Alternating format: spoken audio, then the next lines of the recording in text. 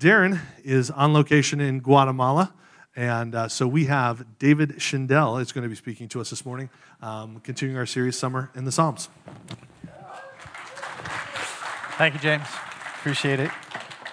If you want to get your Bibles ready, we're going to look a lot at them this morning. Psalm 103, you can go ahead and get queued up there, whether it's an actual written codex text, book form, or a tablet, electronic device. Before we get into that, I want to share this with you. Right now, out on the road, serving us is Officer Debbie Rogers. James talked about being Jesus. That's our privilege in life. Showing Jesus to people. Our church this past week just sent a very small token of our love and appreciation to Officer Rogers for just her work that she does in serving us and protecting us here. She's hired to do that. But this past week, she lost both her father and her service partner, Canine, Bear was his name, that was incredibly special to her. Both of them left this world within 2 days of each other. So an amazingly difficult time. So the church sent a small token of appreciation to acknowledge that moment, some flowers, and then a plaque that had some words on it in reference to Bear. This morning I walked out. I told her that I would leave briefly. So at the beginning of the service, I walked out, found her. I told her I wanted to give her a hug. She could barely get out of her car because of all of the flowers and baked goods and Dr. Pepper, which she said, how did they know? Inside, crawled out, grabbed me, gave me a hug. And she said, let me tell you something, David. This ain't no church. This is a family. Now, sad to think that what's behind that perhaps is what the world views church as. The reality is God's church is his family. And he says, there's one thing that my family, my kids are going to be known by. If you have love for each other. She wrote this note to us. I'll read it to you. Thank you so much for the beautiful flowers and plaque. Yellow roses are my and were my dad's favorite.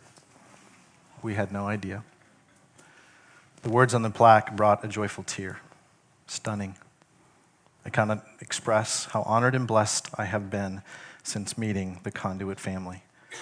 It does feel like family. Thank you again, Debbie Rogers.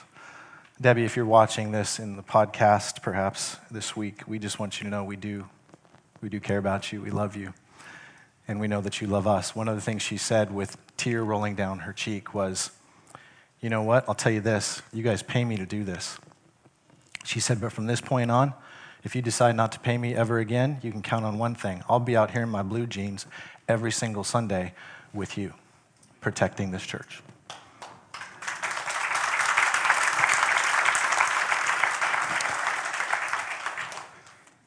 Many, many people that God has placed in our life, all around us. Let's be Jesus to them. Amen. This past week, we woke up to some difficult stuff. It was Tuesday morning, and then again, Friday morning.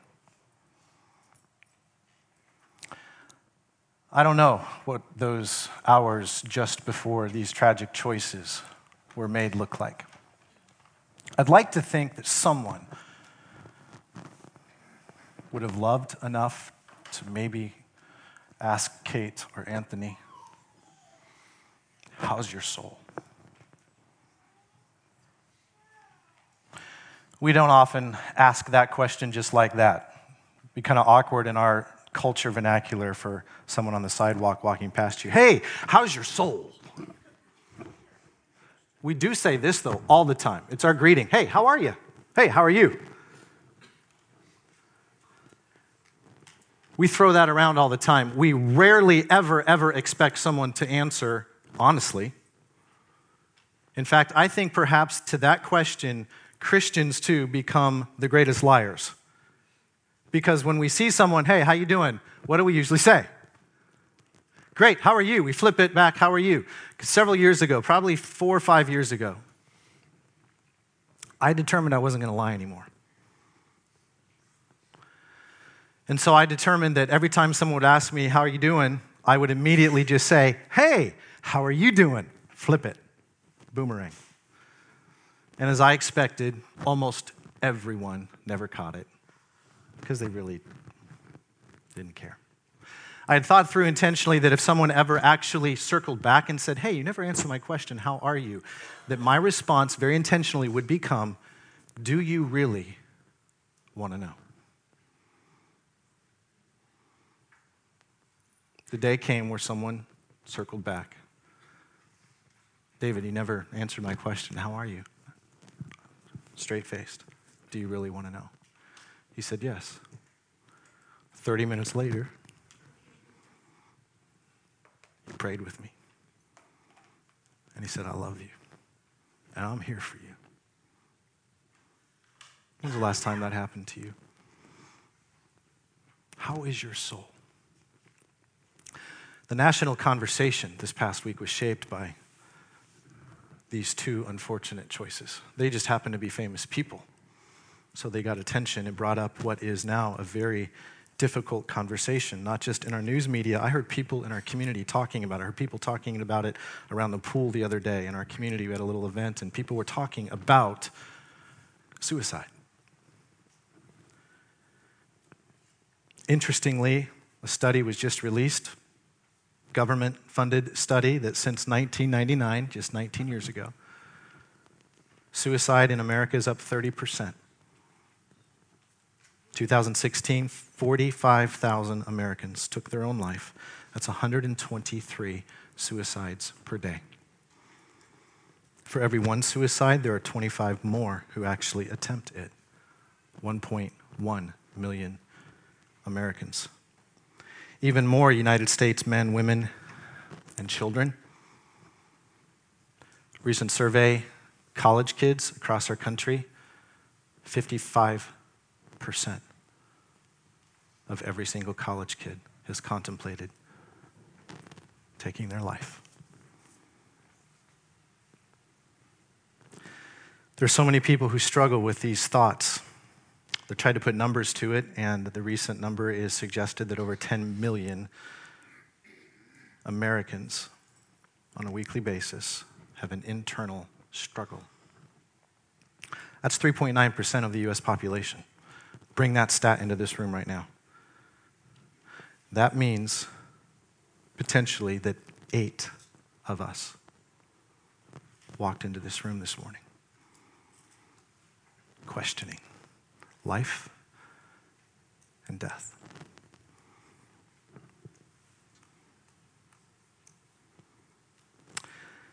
There's a guy named Doug Dennis. He wrote last year in March this article. At that time, the number was 9 million. And he went on record and said very transparently, I am one of them. And here's what he wrote. He said a couple of times a day, every day, I consider whether life is worth it. An action or an inaction, some monumental, some minuscule. An observation or sometimes a realization causes me to consider the world, my place in it, and whether or not I even want one. And then he said this, and this gripped me. It's the title for today's message. He said, I call it my daily internal dialogue about suicide. Every single day, we have internal dialogue about big questions. You hear often around here the phrase or the idea of preaching or teaching the gospel to yourself daily. taking the truth of Christ and his good news, reminding yourself of that truth. Why? Because oftentimes when difficulty comes into our life, it interrupts. The screen goes dark.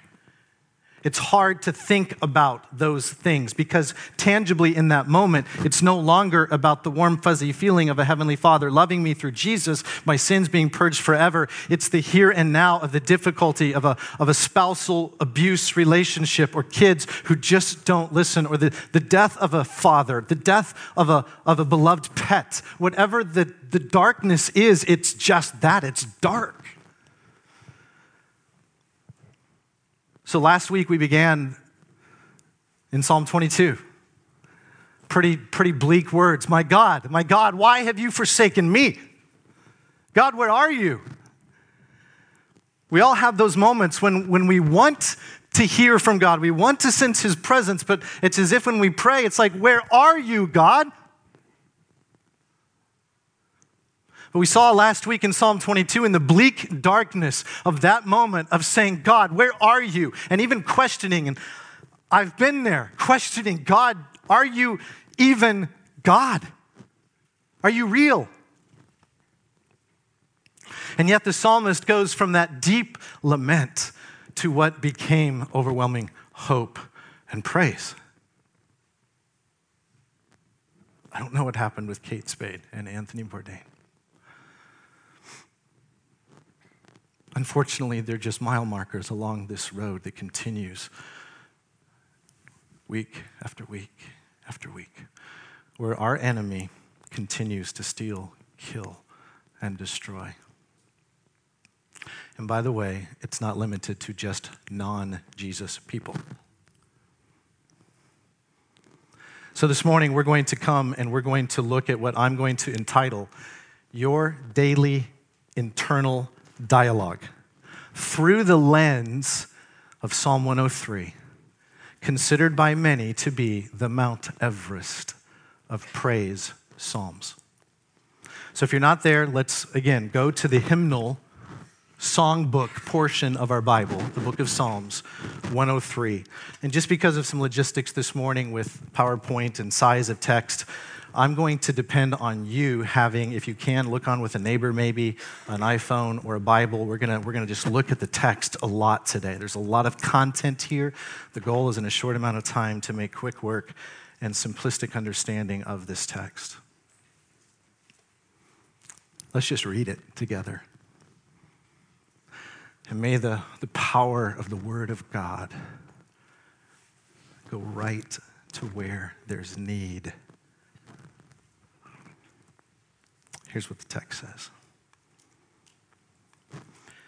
Bless the Lord, O my soul, and all that is within me. Bless his holy name. Bless the Lord, O my soul, and forget not all his benefits, who forgives all your iniquity, who heals all your diseases, who redeems your life from the pit, who crowns you with steadfast love and mercy, who satisfies you with good so that your youth is renewed like the eagles. The Lord works righteousness and justice for all who are oppressed. He made known his ways to Moses, his acts to the people of Israel. The Lord is merciful and gracious, slow to anger and abounding in steadfast love. He will not always chide, nor will he keep his anger forever. He does not deal with us according to our sins, nor repay us according to our iniquities. For as high as the heavens are above the earth, so great is his steadfast love toward those who fear him. As far as the east is from the west, so far does he remove our transgressions from us. As a father shows compassion to his children, so the Lord shows compassion to those who fear him. For he knows our frame. He remembers that we are dust. As for man, his days are like grass. He flourishes like a flower of the field. The wind passes over it, and it's gone. And its place knows it no more. But the steadfast love of the Lord is from everlasting to everlasting on those who fear him, and his righteousness to children's children, to those who keep his covenant and remember to do his commandments. The Lord has established his throne in the heavens, and his kingdom rules over all. So, bless the Lord, O you, his angels, you mighty ones who do his word, obeying the voice of the word. Bless the Lord, all his hosts, his ministers who do his will. Bless the Lord, all his works in all places of his dominion. Bless the Lord, O my soul. 2 verbal imperatives, 2 commands in this entire text, 22 verses.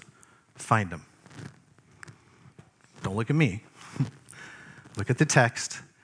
Find them. Here are a couple hints. The first verbal command is repeated 6 times throughout the text in the form of 3 words. It's also the theme.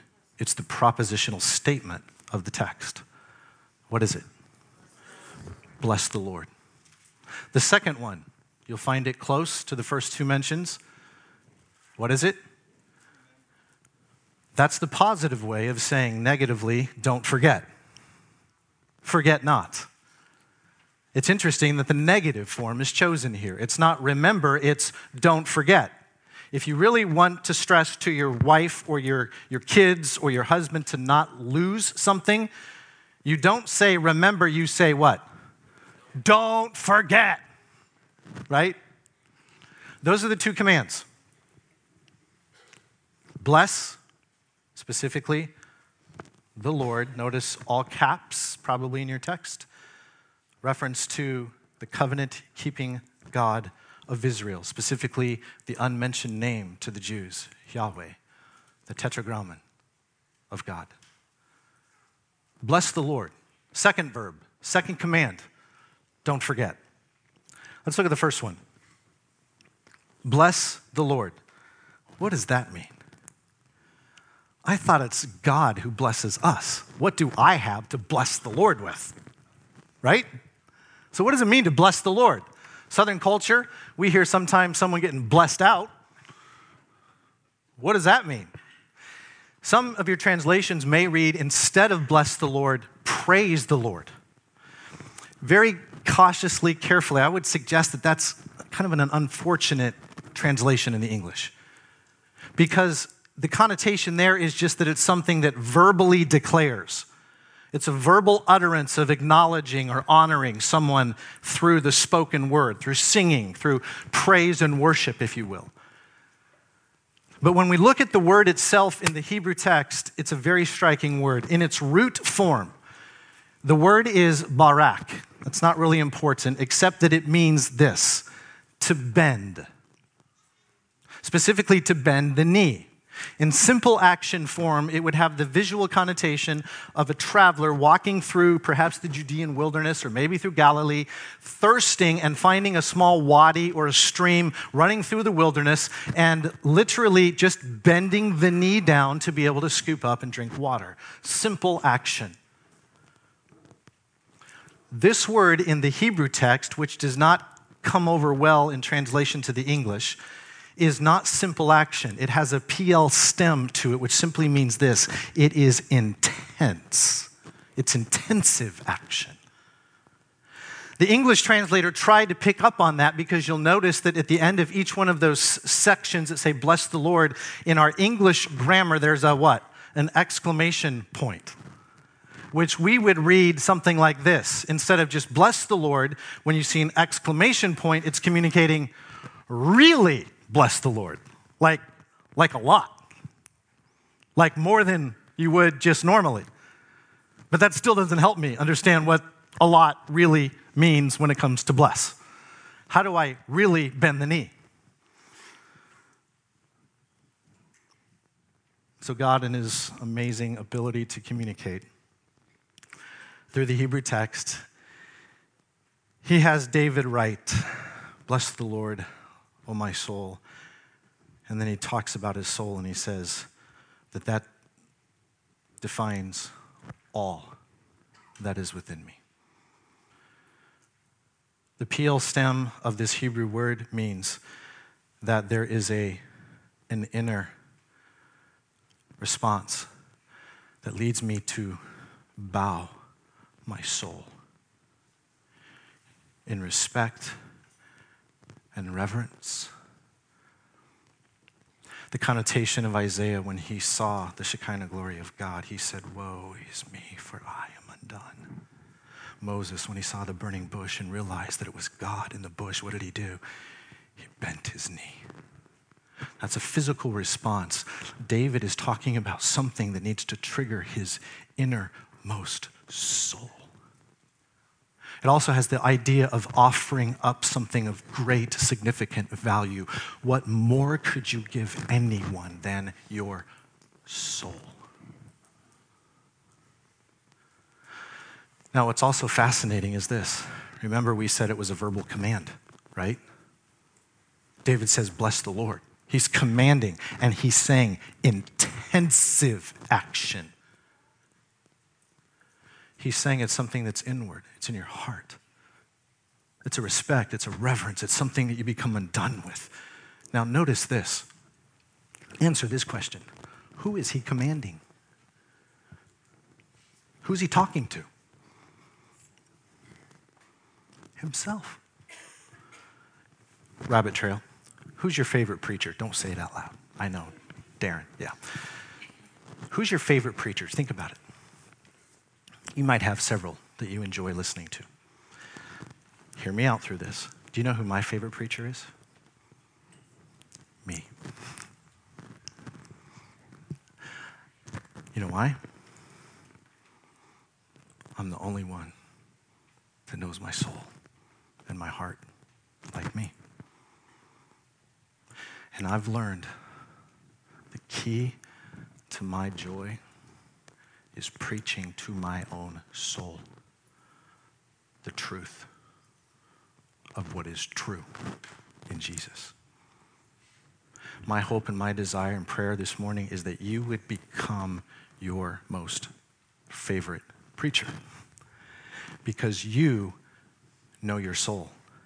And here's what we often know. And I would say this. David doesn't say this, but we know throughout the Psalms, David is talking about all of the difficulties he's going through. Most likely, David has experienced something very difficult. And in difficult times, question, do you feel like praising the Lord?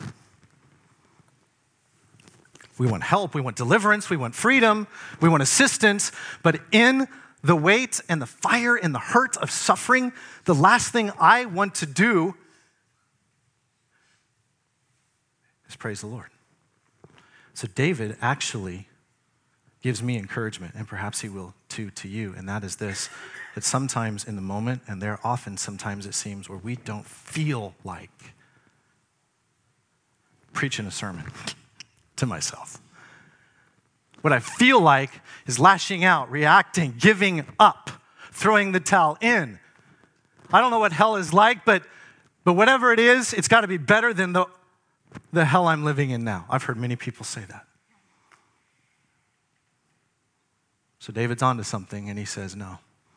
Soul, bless the Lord. Soul, hey, looking in the mirror, you, I'm talking to you. Bless the Lord. But it's not an external, forced, contrived, okay, here's a mechanical formula of words, recite this 20 times, hold on some beads. No. It's soul, all that is within me, bless the Lord. I'm going to ask you the question, what triggers someone to be able to follow that command, but to do it authentically and lovingly and passionately to where you literally have come into the presence of God and you are undone and you bend the soul knee of your heart and you honor and revere and respect and you thank. What causes that? The second verb. Don't forget. Don't forget. It's fascinating. Bless is the intensive action verb. Guess what don't forget is? It's just simple. It doesn't take much to convince a weary soul of the power and deliverance of God. So David says simply, don't forget, soul. Specifically what? His benefits. His benefits. And literally what David does from verse 3 all the way through verse, I think it's 16, which is the largest portion of this text, do you know what he does? He recites and recounts 18 reasons or benefits that are going to result in all that is within his soul to bow, to bend, to worship, to thank God, to bless his holy name. So now, we already read them, but may I trust in the prayer of the power of the Holy Spirit, may I just simply and quietly read through these 18 benefits and give them in the hearing of this audience to wash over your soul. And I don't know who the 8 people are today. I used to be one of them. I get it. But here's what the Bible says about our Jesus. There is nothing that you have ever been tested or tempted in that your Jesus was not also tried in, yet without failure or sin. So it's not just comforting to know that I can say, me too, with you. I know, I get it. My Jesus knows. And so as we read over these and you hear these words, the power of the living word of God, may it wash over your soul. And may you be encouraged. May you be strengthened to respond what will naturally come true to those who have received the benefits of a holy, living God. Here they are. I feel prompted to say, teens, teenagers, hear this. This isn't religion. This is Jesus. Don't have to go into all of the messianic indications in this text, but just suffice to say that when you read, and when you hear me read these blessings, this is Jesus. This is Jesus doing for you what you ultimately long for most. Hear it, receive it. 18 reasons. He forgives your sin. He heals you from spiritual and physical brokenness. He redeems you from ruin. He crowns you with enduring, unchanging love and mercy. He satisfies you with goodness. He provides you righteousness and justice. He's merciful with you, gracious with you, patient with you. He consistently loves you with greater love. He does not give you what your sin deserves. He loves you with limitless commitment and capacity. He permanently purges your sins. He's tenderly compassionate with you. He knows and is considerate of your human weaknesses. He loved you in eternity past. He loves you right now in this moment, and he will continue to love you into eternity future. He provides the opportunity of righteousness to your kids, your grandkids, to my little Roman, to my great-grandkids who I've never met, to all of our posterity.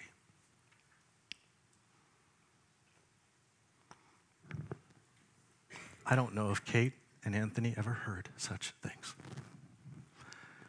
but you have. What is your response to that?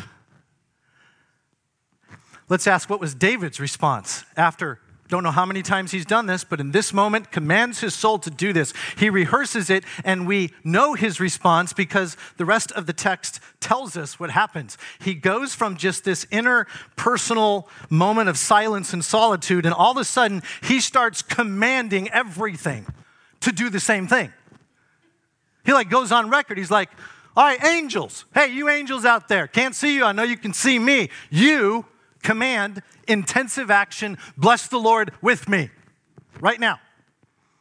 And in case I missed it, I want all y'all angels, the whole host. Don't know how many you are, but I'm commanding right now for you to join me because I've got a song to sing.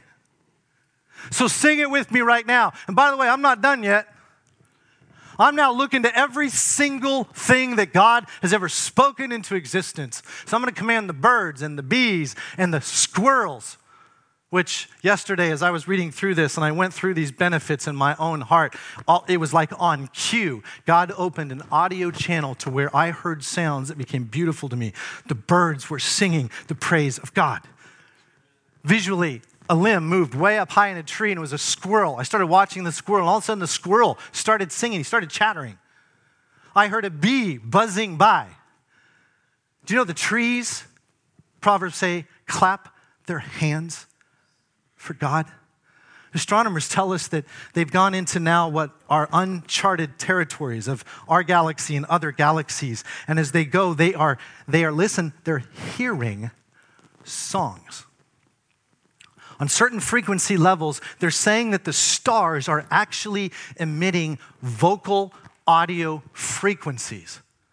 Had a lady in our first service, one of our sisters that came up to me afterward, and she said she's been reading some interesting information to where as I don't know what you call these people, smart people, they have taken these frequencies of crickets, stars, anything that makes noise and sound, heard and unsound to the human ear, and they are determining and concluding that it is all one big symphonic, united expression of praise to the Creator.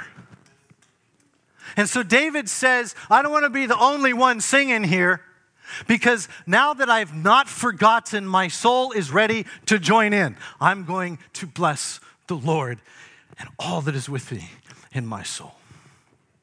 So I ask you, are these benefits yours? How do you know if they are? Some of the dilemma of even the Christian walk is coming to that moment of crisis when you question, what if I'm really not a child of God? What if God isn't really who He says He is? Those are dark, difficult questions, which, by the way, should not interrupt the simple, daily, internal dialogue of not forgetting. But it's interesting, the text answers the question, whose benefits are these? If you look back in the text 4 different times, it says who these benefits are for. Verse 11, verse 13, verse 17, and there's one other one I can't see right now, but there are 4. It says this, these benefits are to or toward those who fear Him. What's that mean? Exodus 20, which is actually in the context of the storyline David's talking about. Remember, he said the acts of God to the children of Israel, Moses. He goes back to Exodus and he starts talking about all the good, great things God did in delivering the children of Israel out of Exodus. 3.5 million of them, plus all of their animals, gather at the bottom of Mount Sinai. And one afternoon, apparently, all of a sudden, stuff happened. Scared them, I'm just going to say spitless. I don't even know what that means. Have you ever been so scared you can't spit? I don't know if that's true. The ground starts shaking violently. The mountain starts smoking. Thunder and lightning. And on top of all of that, piercing through the air is the literal heard voice of God. I have never experienced that. All 3.5 million of the Israelites hear the voice of God. Their response, they freaked out. The text literally says, different little translation. They come to Moses and they say to Moses, tell him to stop. He's scaring us. From now on, we don't want him to talk to us anymore. We like it when you talk to us better. That's what the text says. And Moses, get this, here's what he says to them. He says, all right, I hear you. Here's the solution. Don't be afraid of God. Next sentence. Rather, be afraid of God. Literally, it says, don't fear God, fear God. What does that mean? We lived in Vermont. Our very good friends had a really big dog. At that time, my kids were pretty little. We went over to see them. And you know the response when a little tiny kid sees a great big dog. It's the biggest, was it not Cocker Spaniel, Golden Retriever? It was this giant Cocker Spaniel. What was it, hon? Golden Retriever. It was really big. Probably a horse. Don't know. It was really big. What does a little kid do when he sees a happy, charging, big dog, big tongue surrounded by big white teeth, coming to love on those little kids? They freak out. So before that actually happened, both Mo and Phil come over and they get down on bended knee with my kids and they said, hey guys, you don't need to be afraid of Max. In fact, Max loves kids so much. In fact, you can ride on top of him, pull his tail. You can do lots of things that I don't want you to do, but if you would, Max would never, ever bite you because it's in Max's nature to love you. The only thing you do need to be careful of is that if you get afraid of Max where you don't run to him but run away from him, Max is going to chase you because he thinks you're playing a really cool game. So here's the principle, here's the lesson. Run to Max, not from Max. Fear Max, but don't fear him. These benefits are to anyone who, as James said, has been transformed from being proud to humble. God resists the proud. He gives grace to the humble. So draw near, run to the Lord. Fear him so much that you would never, ever want to leave his presence. God, keep me close. And even though it's hard and my emotions are yelling and screaming one thing at me, I will, and all that is within me, I will bless your holy name. I'm not going to forget. I'm going to choose to remember. So one more time, here we go again, Lord. I am rehearsing, I'm remembering all of the benefits to the point where yesterday I sat on my deck and I literally, I think my neighbor heard me. I'm on my deck, I started clapping. And I started kind of singing with the squirrel and the birds and the bee. And I had the similar response to David. It's like, God, I want to join in. I want to bless your holy name. Don't know where you're at. I don't know the answer to the question, how's your soul? If there's anyone in here this morning who did walk in here and you're one of the eight, may I just say to you, God has never left. He's right where he's always been. Run to him, not away from him. If you don't know Jesus, you do now. Receive his invitation. Let him save you and forgive you. Here's 18 reasons. There's a song that Matt Redman wrote. Most of you know it. He says there's 10,000 reasons. I don't know how many there are. Let's go with 10,000. The simple truth is this. Today, tomorrow, maybe just make it not a checklist, but a discipline for this week that every day you're going to say to yourself, hey, you, come on, you, bless the Lord by not forgetting, choosing to remember the benefits of having come to the Lord. Let's do this. In just a moment, we're going to sing this song and close. We'll stand together in just a moment, and we're going to sing. The exclamation point of really blessing doesn't mean you got to sing super louder to really bless. Although some of you want to sing, I heard somebody earlier singing super loud. I thought it was kind of cool. You just do what's in your soul. Some of you won't be able to sing at all. You might just break down. That's okay. Some of you might need someone to pray with you. If that's the case, let someone pray with you. I'm going to ask, in fact, I'll stand here. My wife, Tammy, will stand with me. Shannon, if you would stand here. If you want someone, we'll pray with you. If you know someone else, or a husband, a wife, a kid, a child, a friend, if you need someone to pray over you, I want my soul to bless the Lord. Maybe you need to come to the Lord. You need to give in. Run to Jesus and do that. However the Lord responds in your soul right now, just give all that is within you and bless his holy name. Let's stand and sing.